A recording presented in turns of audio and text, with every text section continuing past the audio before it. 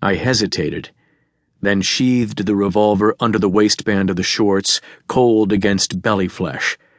I unlocked and let her in and locked the door again. She hooked one arm around me and hugged her small self tightly against me and let out a long breath. "Hey, hello," she said. "No lights, okay? I don't want to get you involved." Lights will get me involved? You know what I mean.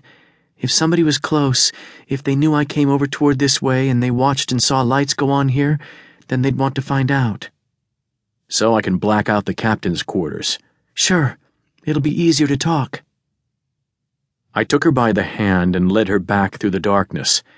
Just enough light came in so that the lounge furniture made bulky shapes to the left and right. When we reached my stateroom, I released her and pulled both thicknesses of draperies across the ports.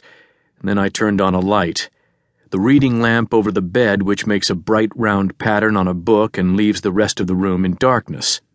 It shone on the wrinkled sheets of recent dreams and bounced off, illuminating her in soft light. She had hugged me with one arm because she held a package and her purse in the other. The package was the shape of a shoebox, wrapped in brown paper, tied with cord. I know, she said, backing away from the light. "I'm not wearing very damn well. I'm not lasting so good. What's it been, 6 years? So, I was 24, right?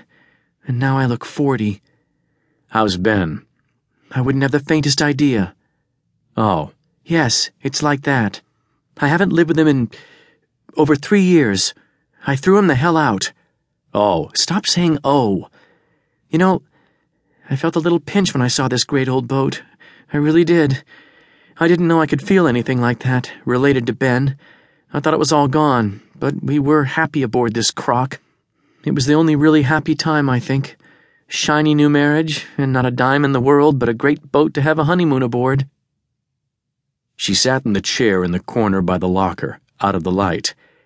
In a different voice, she said, "I should have settled for you."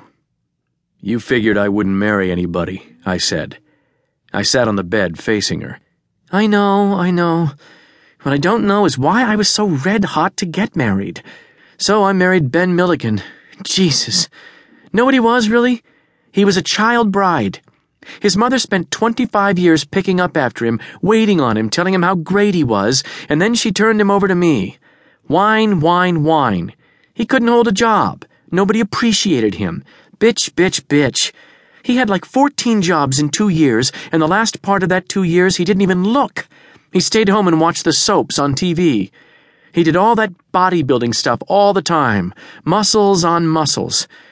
When I came home from work, I was supposed to cook, or at least stop on the way home and buy pizza or hamburgers. Trav, couldn't you tell what he was like? Sure.